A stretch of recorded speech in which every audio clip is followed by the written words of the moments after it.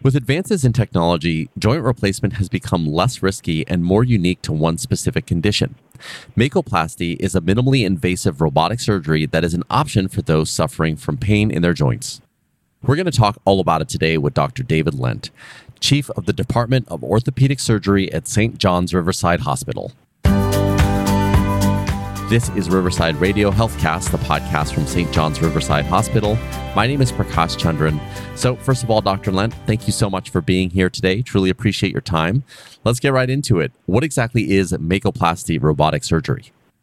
Conservative total knee replacements or hip replacements relied on the surgeon to open up the hip or the knee and use anatomical landmarks to do the operation. And that has been okay in the past, but is very faulty and can lead to not the greatest results. Makoplasty uses GPS technology in order to ensure that the position of the components is done perfectly. We do virtual surgery on a computer after making a 3D model of the knee or the hip, and then we bring in a robot that actualizes that model inside the hip or the knee to give a perfect result every single time. That sounds absolutely incredible. So it's that virtual model that basically is an equivalent to the satellites that then the Makoplasty robot follows, right? Absolutely. It's more like up to now when you wanted to travel somewhere, instead of asking your friends for directions on how to get there and writing it down, now you turn on your GPS technology in your car and it gives you all the directions on how to get there based on a satellite guidance. The same thing here is with the knee replacement. We're using, quote, satellite guidance to ensure that we put the components in the perfect position every single time. Okay. And why would someone need Makoplasty robotic surgery versus the traditional one? It sounds like you choose Makoplasty surgery every time if you can. In my practice, nobody receives it the old way, the conventional way. It's, again, just like instructions. You would never try to go for a long trip and ask a friend for instructions. Now everybody uses their cell phone or their smart device in order to get directions to go to a certain place, and it can alter it based on traffic patterns. Same thing here in the knee or the hip. Every single patient in my practice at St. John's Riverside Hospital will have GPS technology to ensure that the procedure is done expertly with as minimal dissection as required, minimal blood loss in order to ensure the operation. So in quick, we do not do any joint replacement without the robot nowadays. Wow. And you mentioned the hip and the knee. Are those the main joints that are serviced by a Makoplasty, or are there others that people should know about? For right now, it's just the hip and the knee.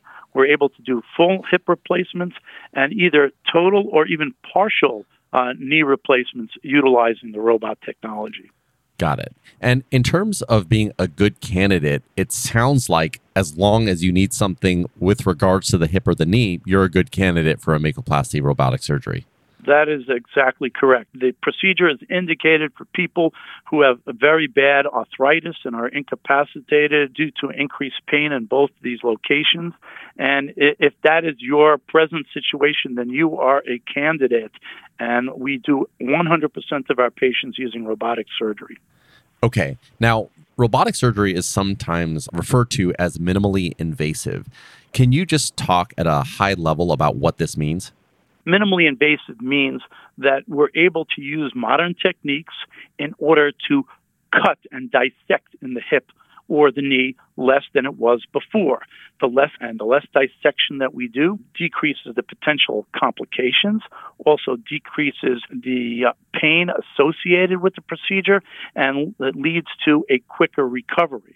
So now using these technology, since the robot can see where the surgeon couldn't possibly see, we need to make the incision much smaller, and yet we have increased accuracy of the procedure. So, and with both those regards, the patients can recover faster, get out of the hospital faster, and back to the activities that they enjoy at a much quicker rate. Yeah, it sounds like it's only upside there. Talk about the scarring. So once that incision is made, even though it's made by a robot, how big is the actual scar? So just to correct you, the incision is made by the surgeon. This is not a robot doing the surgery. This is a surgeon doing the surgery. The surgeon is making the cut. The robot just helps direct us to do it in a specific way. But because we have the robot, the length of that incision is half of what it used to be. The dissection inside the knee is a fraction of what it used to be. We still need to open up the knee or the hip in order to get the components in there and to perform the surgery. But since we don't need to see as much because the robot can see and the GPS technology can see, that incision and dissection is a fraction of what it used to be. So I feel like most of the general population, when they hear robotic surgery, they think a robot is doing it. But from what I'm understanding from you, it's kind of like an extension of your hands, and it allows you to, for example, see things and be navigated to things that just was not possible before. Is that more or less correct? Yes, I'd like to say that it's more what we call robotic-assisted surgery. It's not robotic surgery. It's not we bring the robot in and the surgeon disappears and the robot does the whole operation. It's just the opposite. The surgeon is still there. The surgeon is still in control of the operation at all times, and the surgeon is just directed and assisted by a very capable assistant, being the robot. Well, that's actually a relief to hear, because I definitely have talked to people before that have been apprehensive because they're like, well, I don't want a robot doing my surgery because they don't feel the same things and they can't make the same types of decisions that a doctor or a surgeon would. But it sounds like you're just leveraging the technology to do better work, but you're still in control. Absolutely. I've come across that as well. Patients said, I don't want some robot taking care of me. Let's say something goes wrong. Who's in charge? Well, the surgeon is still very much in charge.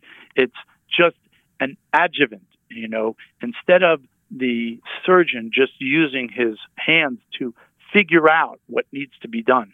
We know what needs to be done by the GPS technology, and the robot assists us as the surgeon guides the robot into the appropriate position. But the robot is a good stop. It doesn't let you take too much bone or cut the bone in the wrong way or in the wrong position. It is exacting and allows us to cut the bone exactly to the micromillimeter in the appropriate position. And that is really one of the huge differences. Instead of the surgeon, as good as we are, we cannot have the precision within the micromillimeter level. But the robot can be that precise and can really improve the precision and the location of the components, and really gives an improved result at the end of the day. Yeah, it's truly amazing. Let's talk about the procedure itself. Talk a little bit about the prep that is required before the procedure, what happens during the procedure, how long it takes, and then the recovery afterwards. All right, fantastic. So before that operation, in order to allow the robot to work, we need to get a roadmap. Again, I keep coming back to that analogy of a car and directions. Your GPS technology has a map in its brain. We need to give the robot a map. So we will, before the operation, send the patient for a CAT scan and make a 3D model of the knee on the computer. And even before the patient shows up to the hospital, the surgeon is actually operating on the patient virtually, putting the components in the appropriate position, putting and assigning the appropriate size components where they need to go. So that all that prep work is done before the patient comes into the surgery. Then we actualize that surgery and do the surgery. The surgery takes between an hour and a half. It used to take much longer and have more blood loss and more complications. But because of the robot, the surgery is much smaller, much quicker. And then the patient is admitted overnight and goes home the next day. Many of our patients are now even leaving that day of the surgery because the amount of pain that they're under and the dissection is so much less that we can even safely allow them to go home the day of the procedure. But at the very longest, patients stay overnight and go home the next day. In the past, patients needed to go to rehabilitation and be admitted there for a week, 10 days, or longer. Now patients, 99% of our patients go home to their home, sleep in their bed along with their family, and get some physical therapy as an outpatient or in their home. So it has helped transform this procedure from beginning to end throughout, and really patients are loving the procedure and benefiting from this most amazing technology. Yeah, that just sounds incredible. It improves every piece of it, including the recovery time. Tell me, just one clarifying question. I imagine that after that CAT scan or 3D model of the knee is complete, the time between the scan and the surgery has to be relatively quick because things could change. Is that correct? That's very astute of you, my friend. But it doesn't have to be that quick. It can be within 3 months, but generally we do it within a week of the procedure. But you're right, should the surgery need to be canceled and delayed, we may need to get a new CAT scan at a later date to ensure that nothing has changed in the interim. Okay. And so after the procedure, how long does the implant last itself? So whether you do it robotically or not robotically, there is a life expectancy of these components. But at this point, they're well over 20 years, some even closing in on 30 years. We don't truly even know because the components that we see now were inserted over 20, 25 years ago. And the studies coming out showing that those components are lasting 20 years or more. Now we're putting in even better components, and now we have the addition of them being put in perfectly using the robot. So we expect those components to last 30 plus years, hopefully for the rest of the life of the patient. So I think one thing that we've done a good job of in this conversation is convincing people about all of the upside around getting a Makoplasty robotic procedure. But the big question that's probably looming in people's mind, is it covered by insurance? Is that something you could speak to? Yes, I can speak to that. Initially when the technology came out, it was not covered by insurance. At this period of time, there is no insurance that does not cover it. The insurance companies themselves have seen the benefit for them on their bottom line as well, because since the components are put in so expertly and precisely, the length of time patients stay in the hospital, the complications that patients have are reduced by a very large margin.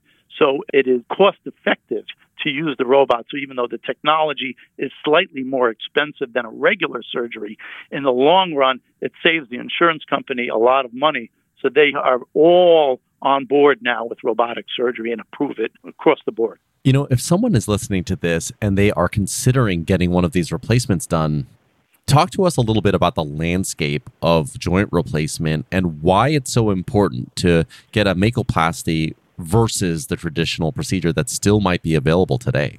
In my mind, there is no room to do it conventionally. There are very good surgeons out there that are still using old technology and get very good results. And I can't speak disparagingly on any of them.